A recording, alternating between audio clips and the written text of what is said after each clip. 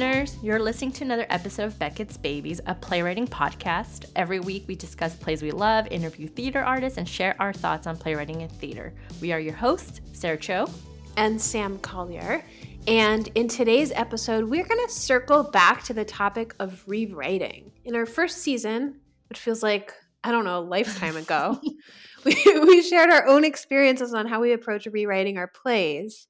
But we were younger then, and it was before the global pandemic, and we've aged like 10 years before Sarah turned 30. Yeah. So this time, we're gonna talk about our new thoughts on rewriting, and we're also going to hear what other playwrights had to say. So we posted a question on Twitter. Sarah, do you want to share what that question was? Yes. So the question was, playwrights, how do you know if your new draft of a play is going to be better than the previous draft? Like, how do you know if you're making the right edits? Is it all trial and error, or just all instinct? So curious to know. And we got some really good, interesting responses that I will read and love to hear your thoughts, Sam.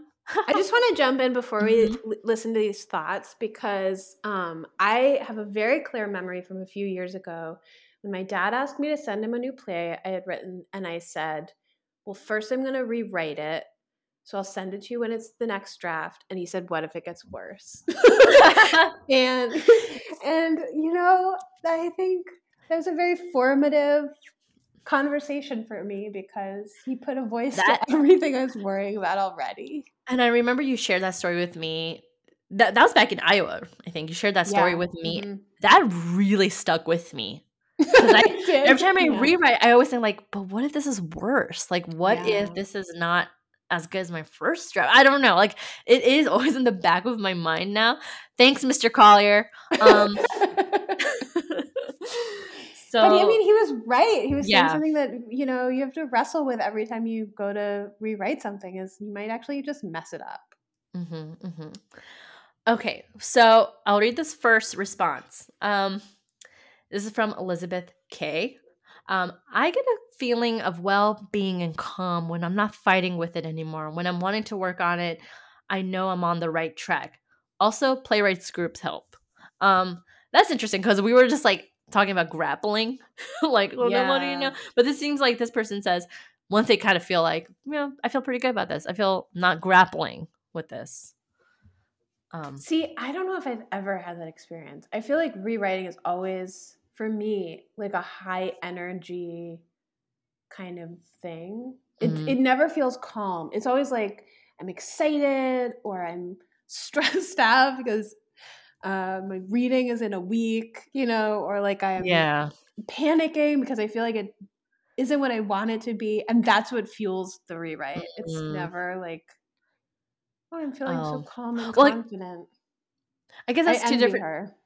Well, it could be like she's writing, this person is rewriting not on a deadline. There's kind of like, because it sounds like your rewrites have been on a deadline.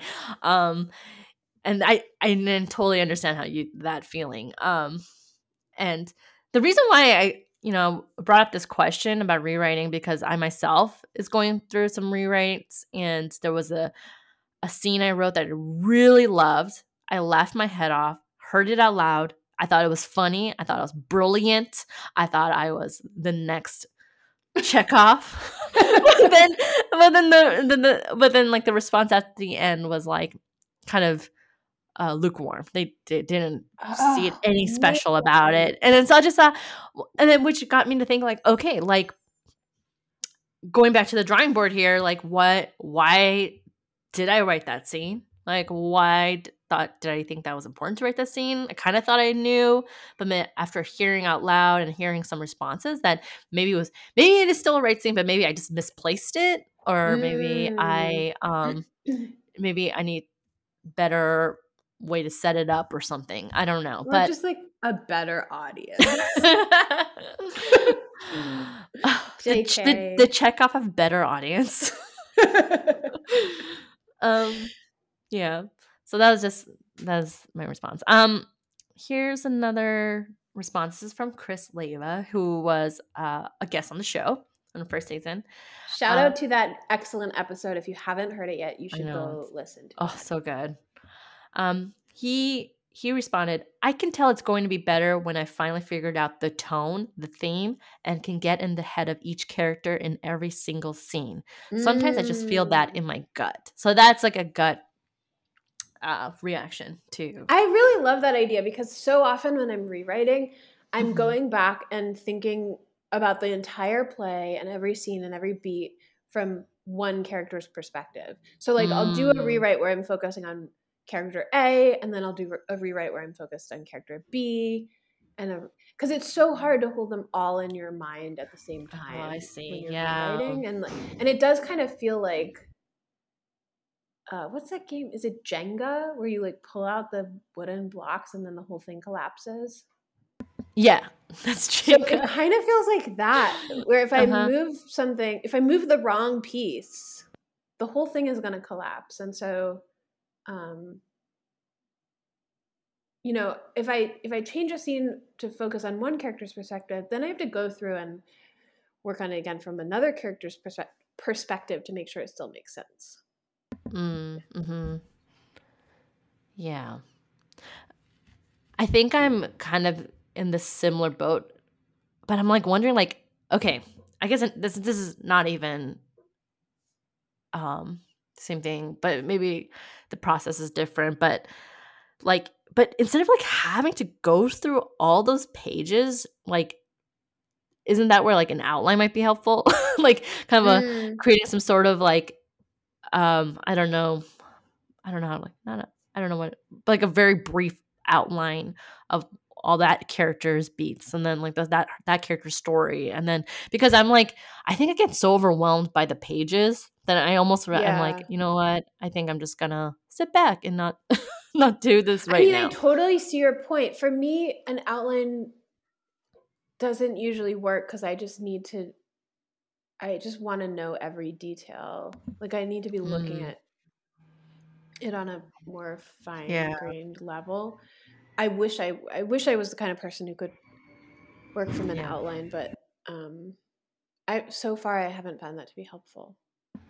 So you would go through a draft from that character's perspective, rewrite it in that way, and then if you do go to a new draft, you'll go through another character's perspective and kind of follow that way. Yeah, and sometimes it's just a matter of like rereading the play where I'm literally imagining myself in that character's shoes, and I might change 2 lines, you know, or sharpen a couple of things, but I have my focus on that person's point of view.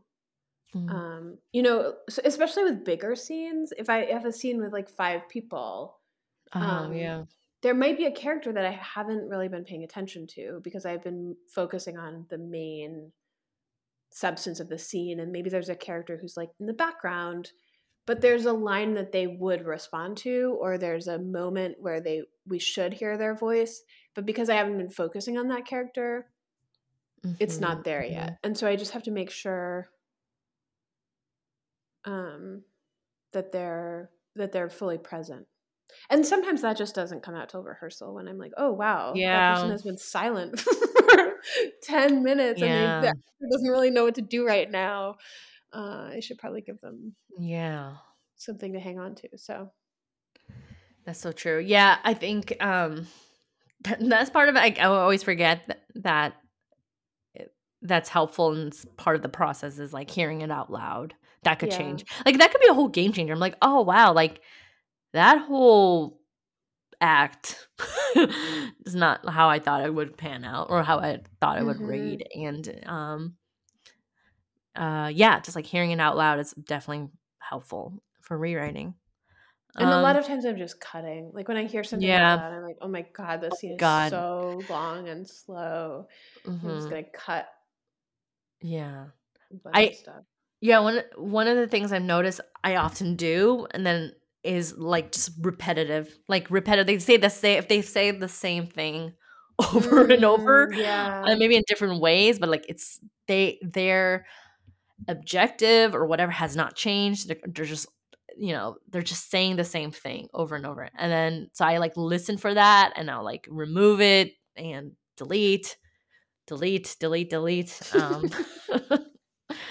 Okay, so here's a question for you. When you're rewriting, do you save all your drafts? Like when you're doing all that deleting, is it gone forever, or do you still have a draft that has all those lines in case you change your mind? Yeah, I still keep it. And actually, I even programmed my software to like auto save and have like a ultra backup. Like by the minute, I have drafts of every change in case like it's so annoying. But and you use Final Draft? Okay, yeah. And you could do that on Microsoft too. You could do like autosaves, and then they take you to like a little folder that's in your hard drive that just like have every single draft existed since all the saves. I just do that. I just save them and date them. Manually? Just go. I do it manually. I do that too. I have the software doing it, and then I also have like I date it or the draft number. Like I have when I make big significant changes, which is usually a couple sittings, like a few sittings. That's the draft I work with, and then I save it and I do a new draft. Although I have to say, like, when I do go back and read those early drafts of a play that I've been working on for a long time, it's so embarrassing. So painful, and I have to force myself to read it, Yeah. Because usually I'm like, wow, this was just bad. But I feel like that first draft, there's something like magical sometimes that's in there that you're like, oh, there was so much play in this, or like there was so much fun and yeah, something really alive that it starts to get shaved down. But yeah, there's something about the first. Well, and that's why I think it can be helpful to save them, because it's a good record of what you were excited about when you first wrote it. And so if you lose that thread, if you're on draft 10, you're like, why am I writing this play again? I think it can be helpful to go back and see where that energy was.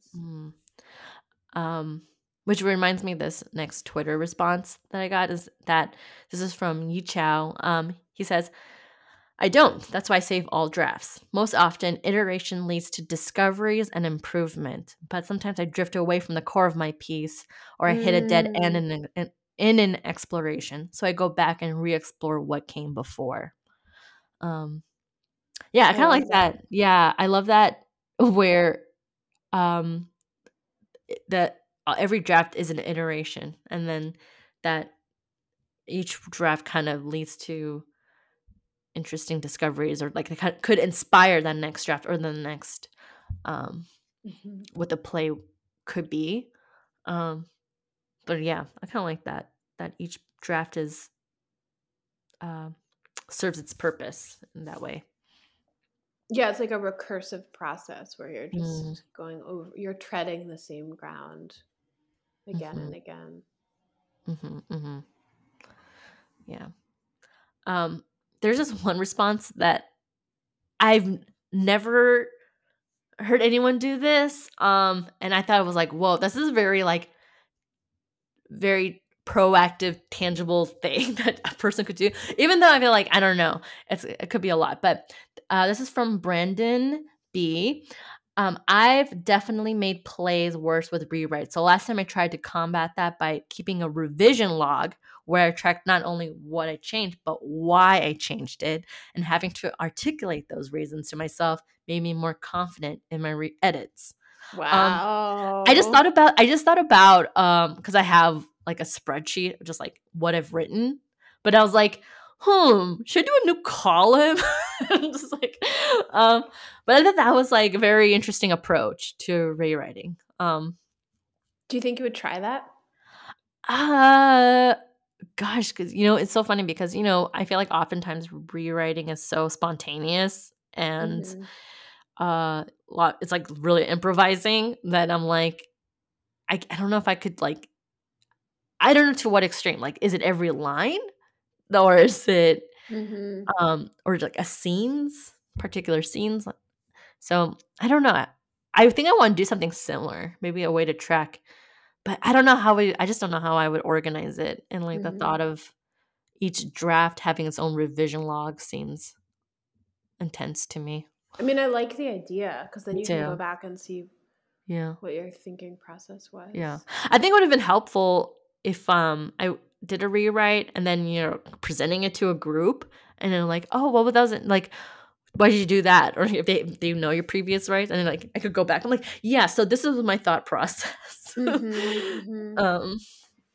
I thought that's interesting. But yeah, keeping a revision log. You know, I think when I was really starting out as a writer, I thought that good writers just like wrote a play and then they were done. Like I don't think I understood the importance of revision and what rewriting actually is until I was well into my 20s. And I would get so frustrated because I would write something and it wouldn't be good, and then I would be like, well, I guess this was a bad idea. You know? No. And so, or like it wouldn't work out the first time, and so then I just was like, okay, it's time to write a new thing, you know. And it took me a while and I remember my first year of grad school, I was just going up to people and being like, how do you rewrite? What is the process of rewriting? Somebody please explain to me how I can take what I've written and make it better. Because it just seemed so mysterious. And I was like, why isn't anybody teaching me how to like take a draft and improve it? I remember you going around doing that, and I had to apologize for you. I'm so sorry. Please leave her. I'm so sorry she's like this. I'm just kidding. Oh my God. Well, I'm not sorry. Knocking on every door. It just it seemed so mysterious to me how people just knew what to change. And I honestly think nobody really knows either. Like, yeah, I know. I mean, I think it's one of those things. Yeah. Like, I just think that it's a practice that I feel like people just start developing on their own and figuring out what works for them. And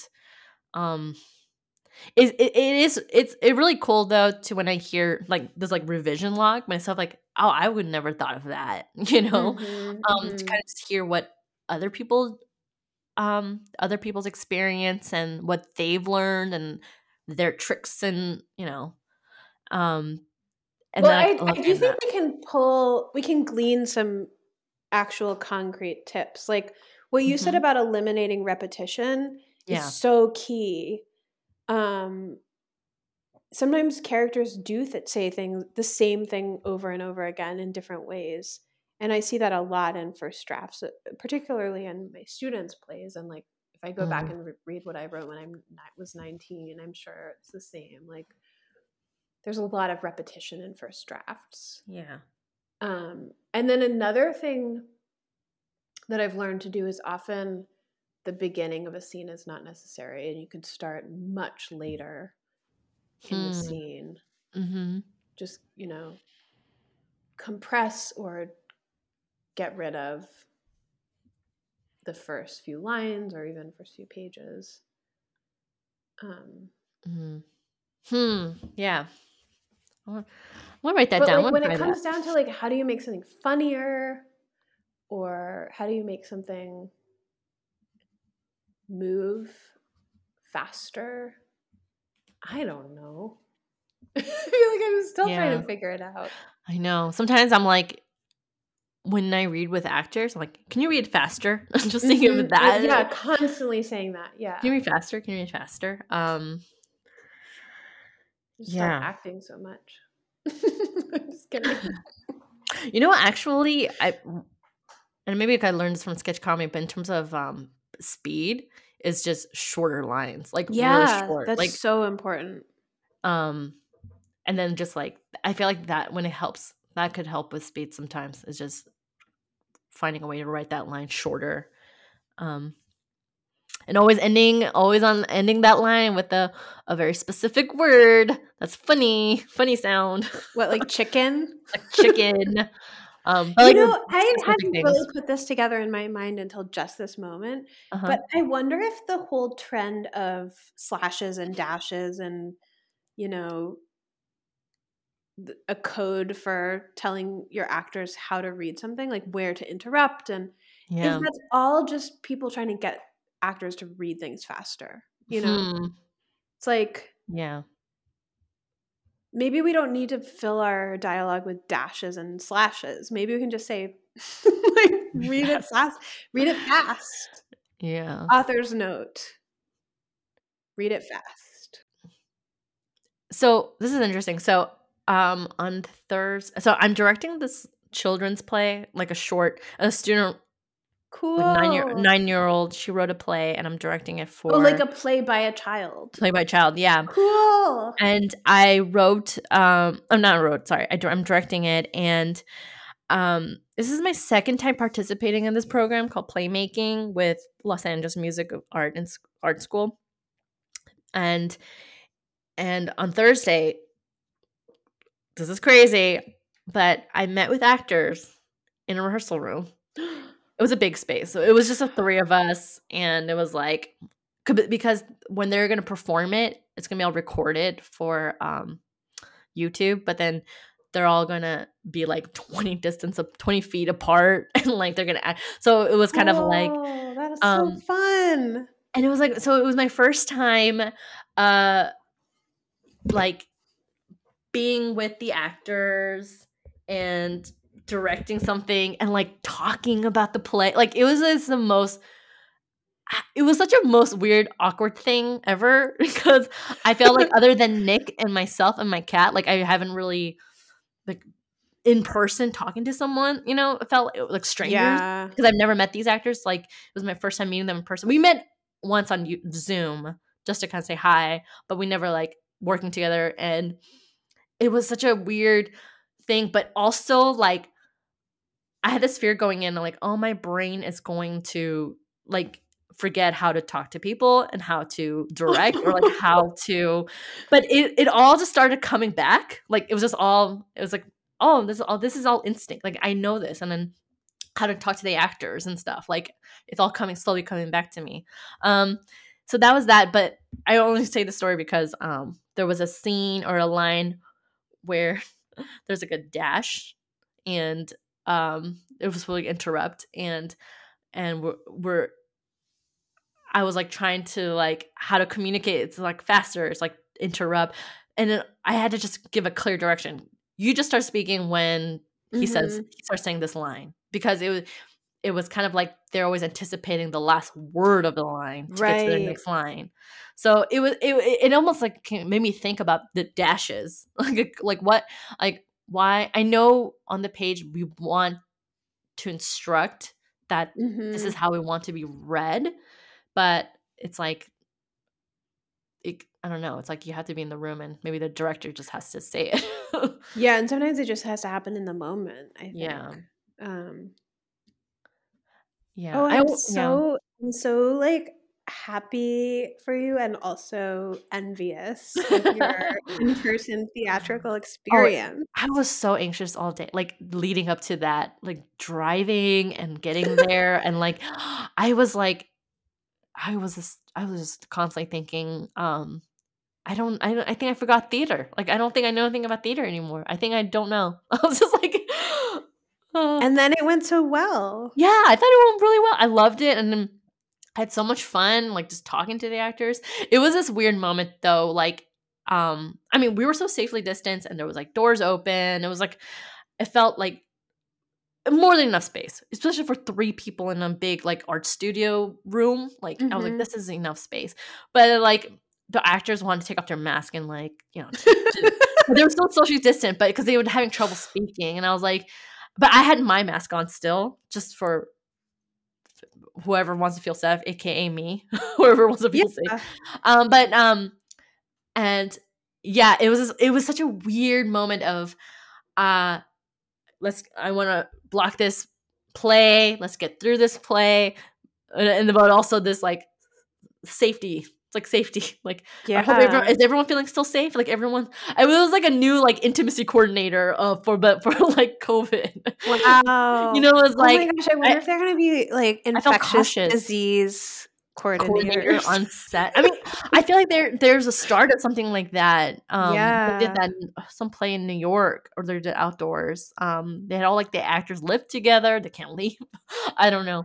Wow. But I just kind of, there was like another hat that I had to wear. I was just like, okay, making sure we're all, you know, this actor doesn't go too close to her space or vice versa, or like they're kind of okay, you know? So that was interesting.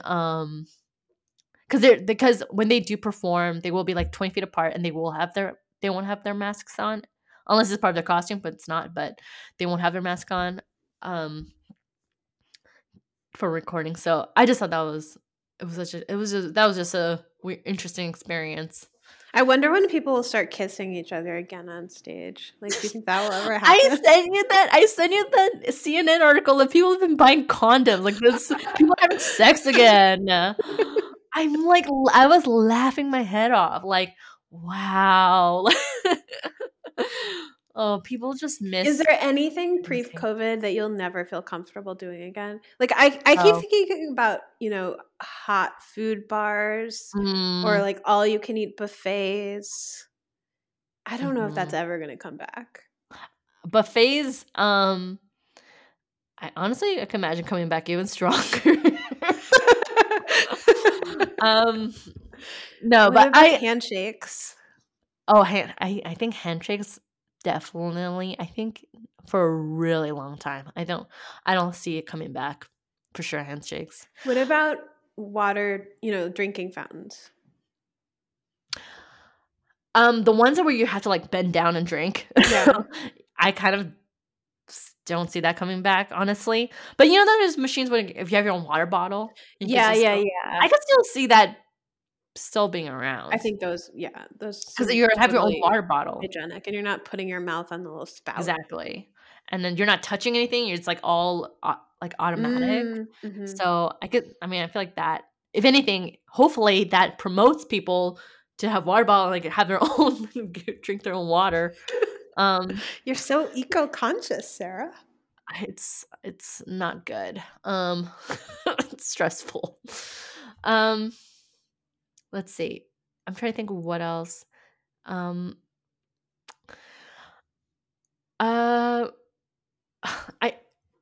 was gonna say like theme parks, but then I saw this week Disneyland or like other these theme parks in California started opening up, and there was these pictures. Okay, people crying. They're like so happy to be back at Disneyland, and I'm like, my god, it's like, this is not a religion. Like, what are you talking about? Like, why are you crying about finally getting to Disneyland? Like, I don't understand the obsession. And I thought Disneyland was the most disgusting place on earth. No, it's disgusting. Kids farting in your face. You're smelling all different kinds of smells that are not often good. What about water parks? Oh my god. Yeah. No, I think that's gonna come full force. Yeah, like, I think you're right. These people are like, I think I saw somewhere that water park is gonna be open soon, and then people were like already lining up to. I was reading that it used to be super common for people to just like share, you know, drinking cups, like water or whatever. Like you just go down to the, I guess, like your local saloon or whatever, and like share a cup with everybody. Oh my god, yeah. And that all changed because of tuberculosis. And also people used to spit on the street all the time. Like that was totally socially acceptable. Gross. Just to like hack up your spit and spit on the street or the sidewalk. And then because of tuberculosis, all these towns banned public spitting. And so I was wondering, what's going to be the COVID equivalent? I remember like actors sharing water bottles. Like, hey, can I have some water? Sure. Oh man. Yeah. It's such a weird feeling of like being really cautious of those things, but then there's also this tension of like, I want to be able to do those things. I want the option. Right. Like people are like wanting to do those things. And so I don't know. I kind of want, the only thing I'm thinking about is that I'm always reading about we're always on the brink of a next pandemic. And so I'm just like, when's the next one? But on the other hand, it's so important that we are exposed to lots of bacteria because that's how we keep our immune systems strong. And so if we go overboard and start sanitizing everything and like never come into contact with other people's germs, that could have a really bad effect too. Yeah. Mm-hmm. I'm gonna go to Disneyland tomorrow. No, don't. I mean, like, go when it's not busy. Have you ever been to Disneyland? I've been to Disney World in Florida, but not Disneyland. Okay. All right. Let's go. I don't know. I mean, I was the kind of kid who like grew up taking the subway and I was probably like licking the pole on the train or whatever. So that's disgusting. Germs. They're part of life.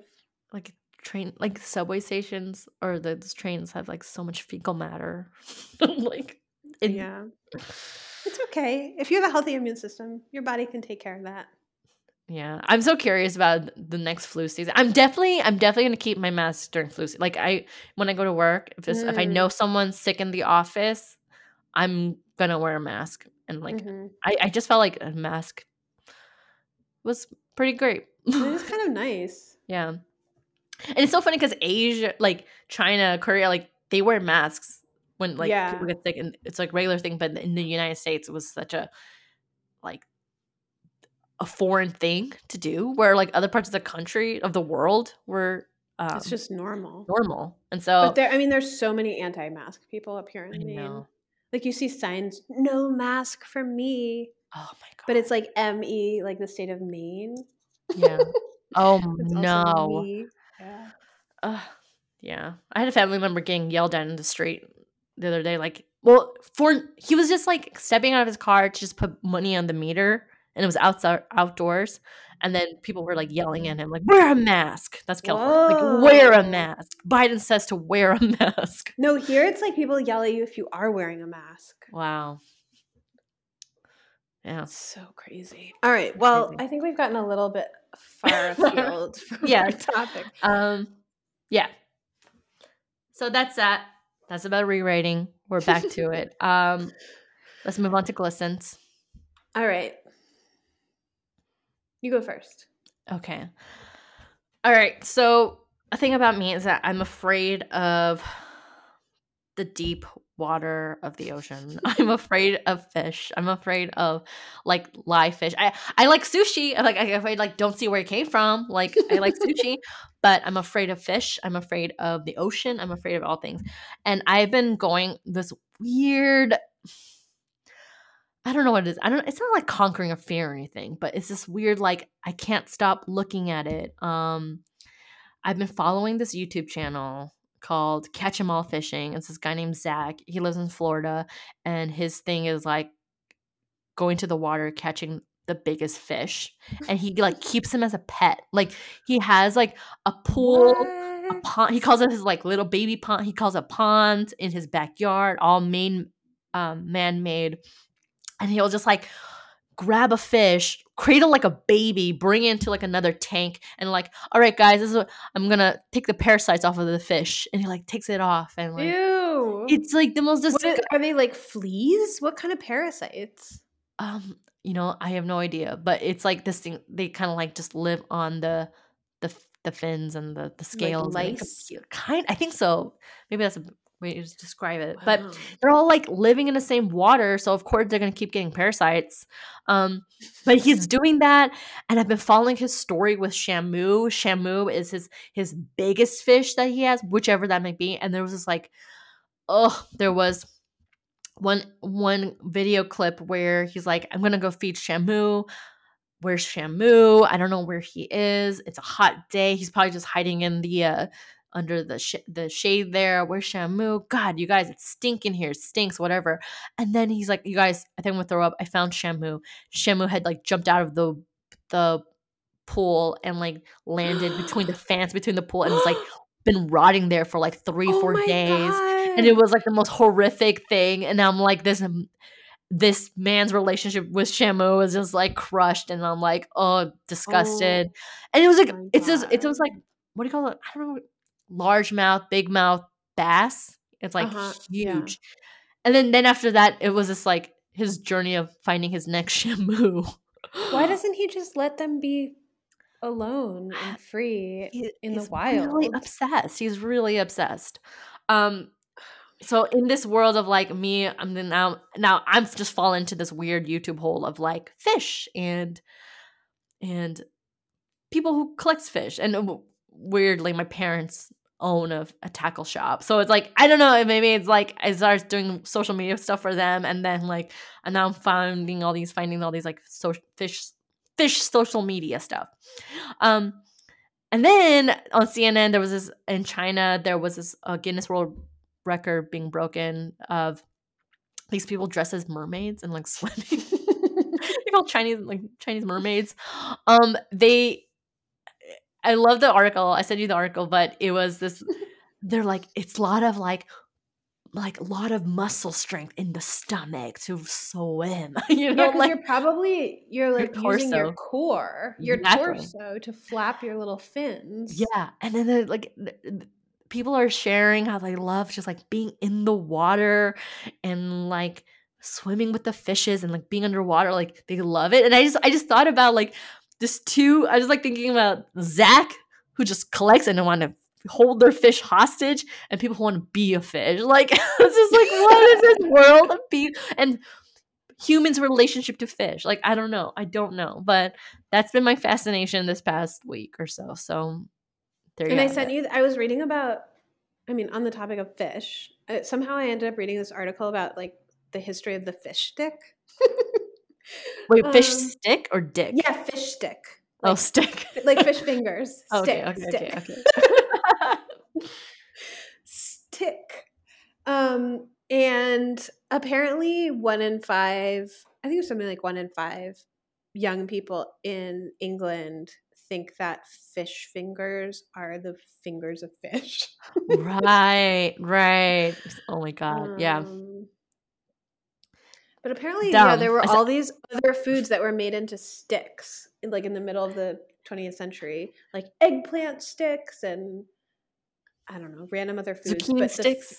Yeah, but like the fish stick was the only one that survived. Well, my lesson is I got my second shot of the Pfizer vaccine, and I am just really happy. No symptoms. And I had no side effects. I guess my arm was a little bit sore, but I had been hearing people say they would get the shot and they didn't even feel it. And I honestly just thought they were lying because I was like, how can you not feel a shot? The first one I felt. Yeah. It didn't hurt a lot, but I felt it. Yeah. But this nurse, I don't know, she had the magic touch. She gave me the shot and I did not feel the needle go into my arm. And then I was sitting there like what if she's sabotaging the vaccination effort by like not actually giving people the shot all the way? So I told myself to stop being ridiculous. Yeah. Well, do you like to watch when you get the shot, or do you look away? No, I do not like to watch. I guess it doesn't really bother me to watch, but I didn't watch. I just looked straight ahead. I always have to see it. Like I have to see it. I have to see the shot go in, and like. But yeah, second time for me, I didn't feel it. I didn't feel it either. And it's so, how is that even possible that like someone could stick a needle into your arm? And I know needles have been getting thinner, like smaller. Yeah, but do you still have nerves? Yeah. Maybe you just don't have that many nerves in your muscle. Yeah. I kind of wondered if like that part where you got the shot, the arm, I don't know, maybe from the first dose is like, it's like all scar tissue. Yeah. Maybe. But the first night it was like a little sore, but second day I was like almost gone. There was no sore at all. The first shot though, my arm was sore for like at least 3 days. Like really? Yeah, it was. I was in a lot of pain in my arm. But yeah, that's like the second time.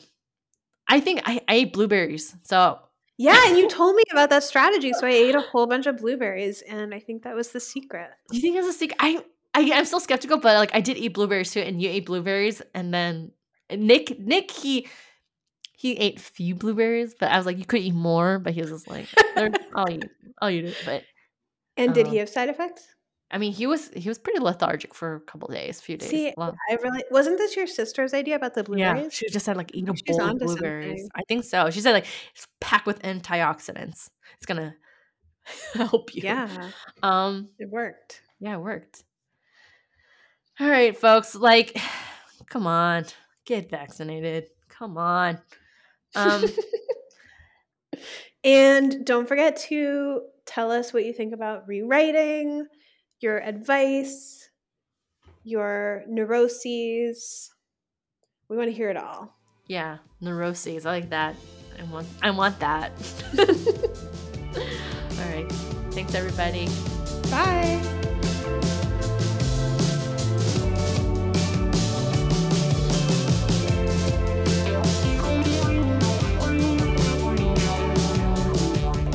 Thanks for tuning in to another episode of Beckett's Babies. If you enjoyed what you heard or learned a thing or two about playwriting, be sure to like, subscribe, and share the podcast with your friends. And if you'd like to reach out and share with us your thoughts on playwriting and theater, or maybe be a guest on the show, be sure to visit our website at www.beckettsbabies.com. That's www.beckettsbabies.com, and you can contact us there.